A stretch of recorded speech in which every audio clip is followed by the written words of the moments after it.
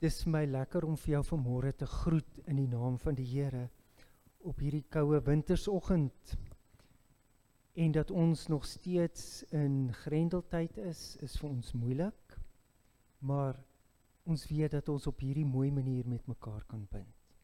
I greet you in the name of our triune God this morning, and I send to you warm welcome greetings. Although we cannot be with each other because of the lockdown situation, we can still connect via this video, and I'm so fortunate that we have the privilege of all these technology. Mag die Here by jou wees waar jy is vanmôre. Mag hy vir jou seën met goedheid, met guns, met sy liefde in hierdie moeilike omstandighede waarin ons nou is. I greet you and I bless you in the name of the triune God, with blessings and with consolation from only the God that is with us, that we know. Amen. For me, it's a privilege this morning to speak to you on the topic of the resilience of our faith. Because if there is a time that we need resilience in our faith, it is now. We are in times of insurrection, of looting, of the government having difficulties, experiencing difficulties in handling the pandemic, as well as all the looting and the insurrections. Therefore, we as God's children need to go back to our role, and our role is to depend on our God and to the faith of being resilient in our Lord Jesus Christ. Met alles wat gebeur het die afgelope tyd en nog steeds besig is om voor ons oë uit te speel van die plundering, die pandemie, die opstande, die onvermoë van die staat en die polisie en die weermag en al hierdie dinge waarmee ons doenig het ons juis vanmôre nodig om op die veerkragtigheid van ons geloof staat te maak. En dis dan ook die tema rondom ons saamwees vanmôre. Hoe dat ons geloof ons in hierdie omstandighede help. En ons gaan lees uit Habakuk hoofstuk 3 vanaf vers 17 tot 19. Kom ek lees vir ons hierdie gedeelte. Selfs al sal die vrye boom nie bot nie en die wingerde sonder druiwe staan, al het die olyfoes misluk en lewer die landerye niks op nie. Al vergaan die klein vee in die veld en is die beeskrale leeg. Tog, ten spyte van alles, sal ek my verbly in die Here. Ek sal juig oor God wat my verlos. Die oppermagtige Here is my krag. Hy maak my voete soos die van 'n ribbok. Op hoë plekke laat hy my veilig loop. From Habakkuk chapter 3 verse 17 to 19 we read, even though the fig trees have no blossoms, and there are no grapes on the vines, even though the olive crops fail, and the fields lie empty and barren, even though the flocks die in the field, and the cattle barns are empty, yet I will rejoice in the Lord. I will be joyful in the God of my salvation. The sovereign God is my strength. He makes me as sure-footed as a deer, able to tread upon upon the heights. Here ends our scripture reading. You know, if we read this prophets of Habakkuk, the prophet, and his whole journey of faith, it is very interesting that he came to teach us through the ages, but also this morning. He wants to teach us to pray in times of difficulty, to say the smallest word, but the biggest word of faith. Yet. Although, yet. As ons na Habakuk se profesie luister vanmôre, dan wil hy vir ons een eenvoudige woordjie leer om in ons gebed en ons toegang tot God toe te gaan. En dit is die woordjie nogtans. In moeilike tye kom leer hy vir ons hierdie klein woordjie om ons geloof op so 'n manier toe te pas wat vir ons gaan krag en moed gee om in hierdie lewe aan te gaan. So wat was die omstandighede van waarin Habakuk verkeer het toe hy vir ons hierdie klein gebedswoordjie kom leer het? Dit was in omstandighede van die ballingskap. Die volk was weggevoer in ballingskap. En ons almal ken die liedjie van Boney M wat sê, by the rivers of Babylon, there we sat down and we wept when we remember Zion. Dit was in daai omstandighede. So the circumstances under which Habakkuk is trying to teach us how to pray and how to be resilient in our faith was difficult circumstances. It was in the times of the exile. So what happened here is that King Nebuchadnezzar, he had 3 wars that he won against the Israelites. And now they were taken away. They were in Babylon, far from all their securities. And they were there by the rivers of Babylon, weeping. So dit was die hele situasie van ballingskap. Maar saam met hierdie ballingskap was daar ander omstandighede. Soos wat ons in ons omstandighede nou ook nie een enkele rede kan gee of een enkele rede die oorsaak is vir waardeur ons in ons land Suid-Afrika op die oomblik deurgaan nie. Was daar verskillende vlakke van dinge wat verkeerd geloop het. En een van hierdie vlakke waarmee ek en jy ook nou vandag mee kan identifiseer, is swak leierskap. Daar was hierdie swak leierskap, want die koning Jojakim, hy het swak besluite gemaak. Hy het op 'n stadium, het hy dele van die Bybel, kan ons sê, uitgeskeer en gesê, dit is nie meer van toepassing op die volk nie.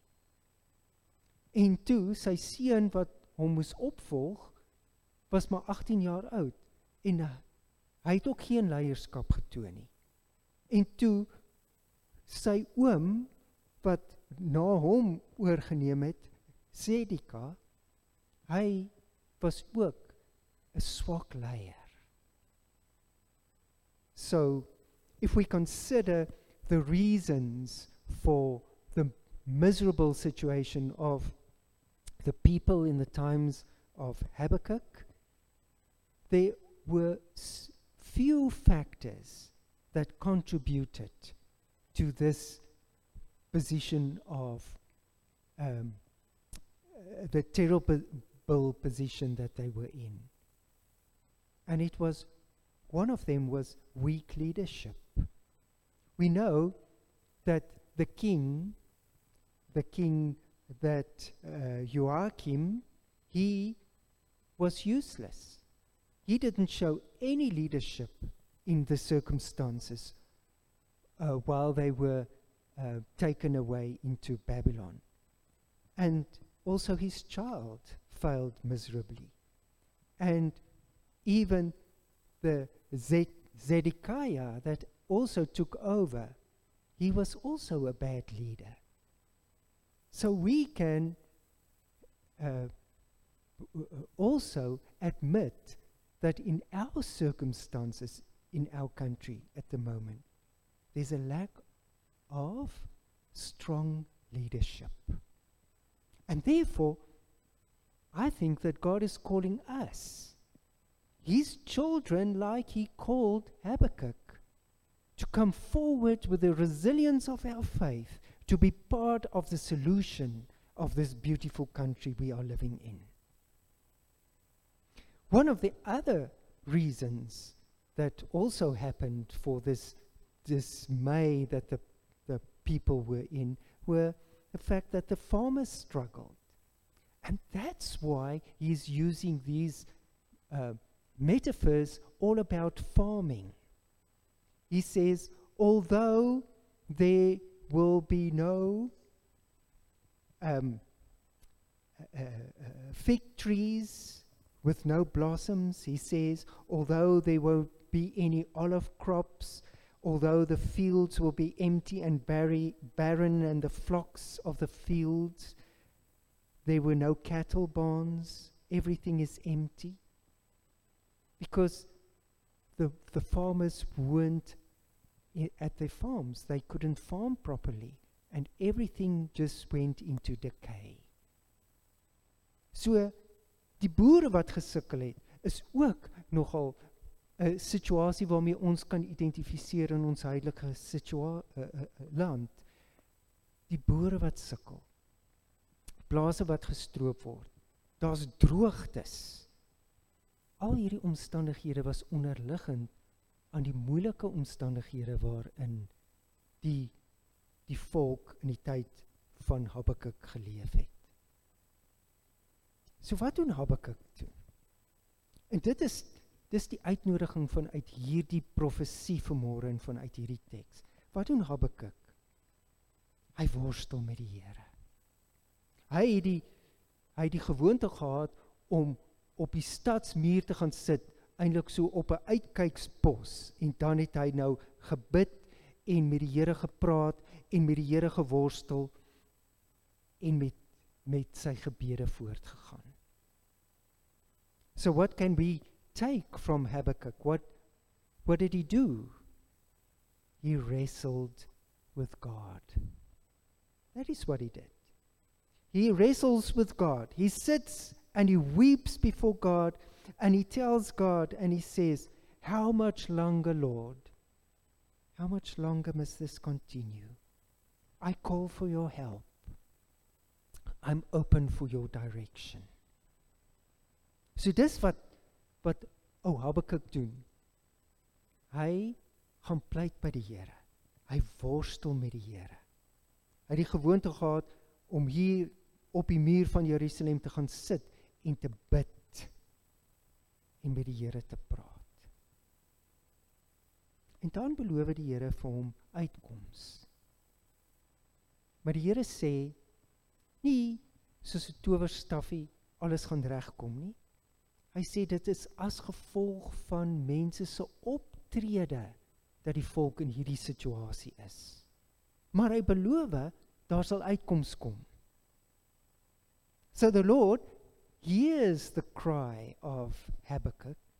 He listens to his pleading, and then he assures him and he promises him that a solution will come. There will be an end to suffering. But the people must understand the reason why they are in this dire straits. Why they're in this predicament. Because they lost their moral compass. There's no morality anymore. And this is the reason they must turn back to God. So, as ons na hierdie belofte van die Here kry, dan sê hy nie, dit gaan net soos 'n towerstafie opgewaai word nie, maar dit kan verbeter as die mense weer morele rigting kry.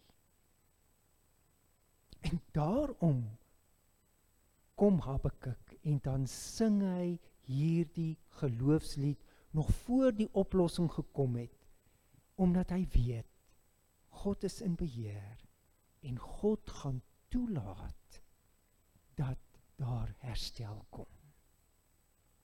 So this is the promise to you and me this morning as well. This is the promise from Habakkuk that God will bring the solution. God will allow things to turn around. And therefore, before that even starts, He gives us an example of a praise hymn to the God who will be there. So he sings in this wonderful hymn, although things are bad, whatever, yet, he says, what will he do? He says, I will rejoice in the Lord. I will be joyful in the God of my salvation. So 2 words for rejoicing, strong words of rejoicing is being used. These words are rejoice and joyful, because he knows the sovereign Lord is my strength. And then he uses a beautiful metaphor. He will take me up into the heights, and I will tread there like sure-footed, just like a deer. Habakuk sing, hy sê, ek juig in die Here, want hy plaas my soos 'n rib op 'n hoogte. En dis 'n mooi metafoor, want as jy op 'n hoogte is, dan kan jy ver sien. Dan het jy perspektief. En wat hy hier sê is, alhoewel die volk nog nie uit die situasie is nie, het hy hier perspektief. En wat is die perspektief? Die perspektief is dat God se perspektief oor waardes en norme en terugkeer na hom toe in geloof is 'n sterker werklikheid as die ander perspektief van afbreek en vernietiging en van wegdraai van God. En in sy lied is hy dan dankbaar, want hy sê, hierdie nuwe perspektief, die perspektief van heel word, van geloof en van God, weeg swaarder, want God het dit beloof. So what Habakkuk is giving us here is 2 perspectives. He says, I'm on a height, I'm sure-footed, and I'm on a height, and I get perspective, and I can even see, even if it's not happening at the moment, that the perspective of the strength of God and the morality of God and the turn back to God is a perspective that weighs much more heavy than the perspective of breaking and turning away from God. So we can take that as a motivation of the resilience of our faith this morning. Although things are bad, although we struggle with a pandemic, although we struggle with the insurrection, of all the looting, of all the things that go bad, we know that if we as God's people come back to the perspective of our faith, and as we as God's people start living out the norms of our faith, the norms that we can build up again, that there can be safety again, that there can be unity, that there can be peace in this beautiful country. We start living that peace even if we do not see it now. So it is a perspective of faith. And God is calling all of his children in these circumstances to administer that type of faith.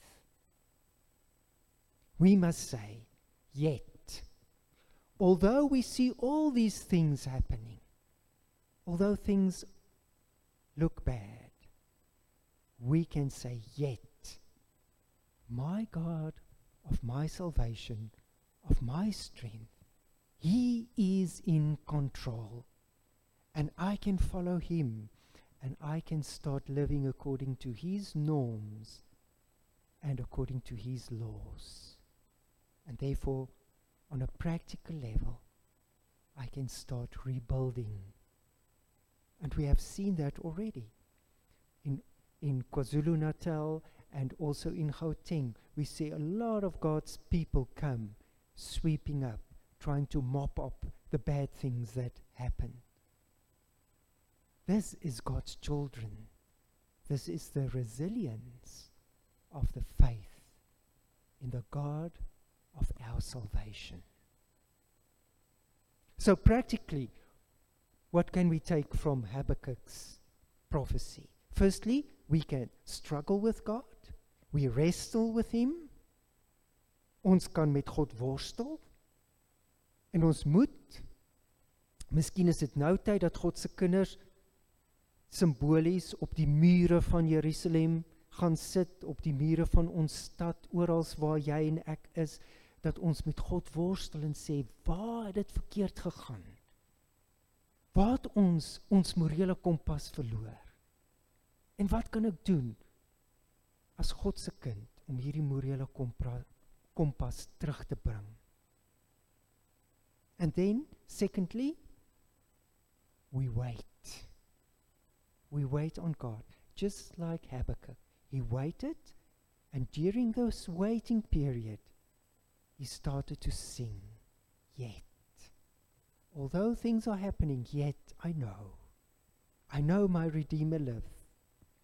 I know that my God of my salvation has got the strength to give us, God's people, courage to rebuild, to change things. We become the change agents of God in these difficult situations. So we start being obedient. So dis wat ons doen. Ons worstel met die Here, ons wag op sy antwoord, en dan doen ons gehoorsaam wat die Here vir ons sê. Waartoe roep die Here ons, sy kinders, in hierdie liewe, geliefde land Suid-Afrika? Hy roep ons dat ons weer sy morele kompas moet toepas. Dat ons nie moet afbreek nie. Dat ons in eerlikheid moet lewe. Dat daar geen korrupsie moet wees nie. So kan ons aangaan. En ons ken al God se, die wil in God se hart, oor hoe hy wil hê mense moet lewe. En dan, terwyl ons dit doen, dan sê ons, nogtans prys ons die God wat vir ons krag gee. So ons sien die grootheid van die Here in hierdie situasie ook raak. Ons raak nie moedeloos nie, want ons geloof raak veerkragtig. Soos die volk in die Babyloniese ballingskap kom opstaan, kan ons ook weer opstaan. The resilience of our faith calls us to concentrate on the power of God, the greatness of our God. And then we start looking at the things that God is already doing, the change that has already come in people's minds. Then we go and in the communities where we live, we work together. We take hands, and we know that even though things are bad, when God's people stand together, when we administer our faith, things will change. And we can thank God that He puts us on a height this morning, a height of our faith, so that we can have perspective and that we can live in the confidence and the trust of the strength of our Lord and Savior.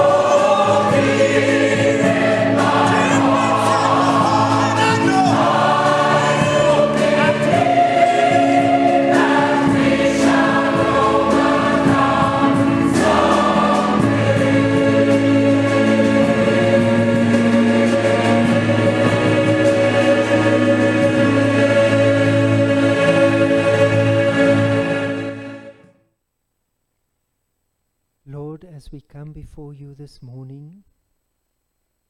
We wait on you for answers, but thank you for teaching us to say yet this morning.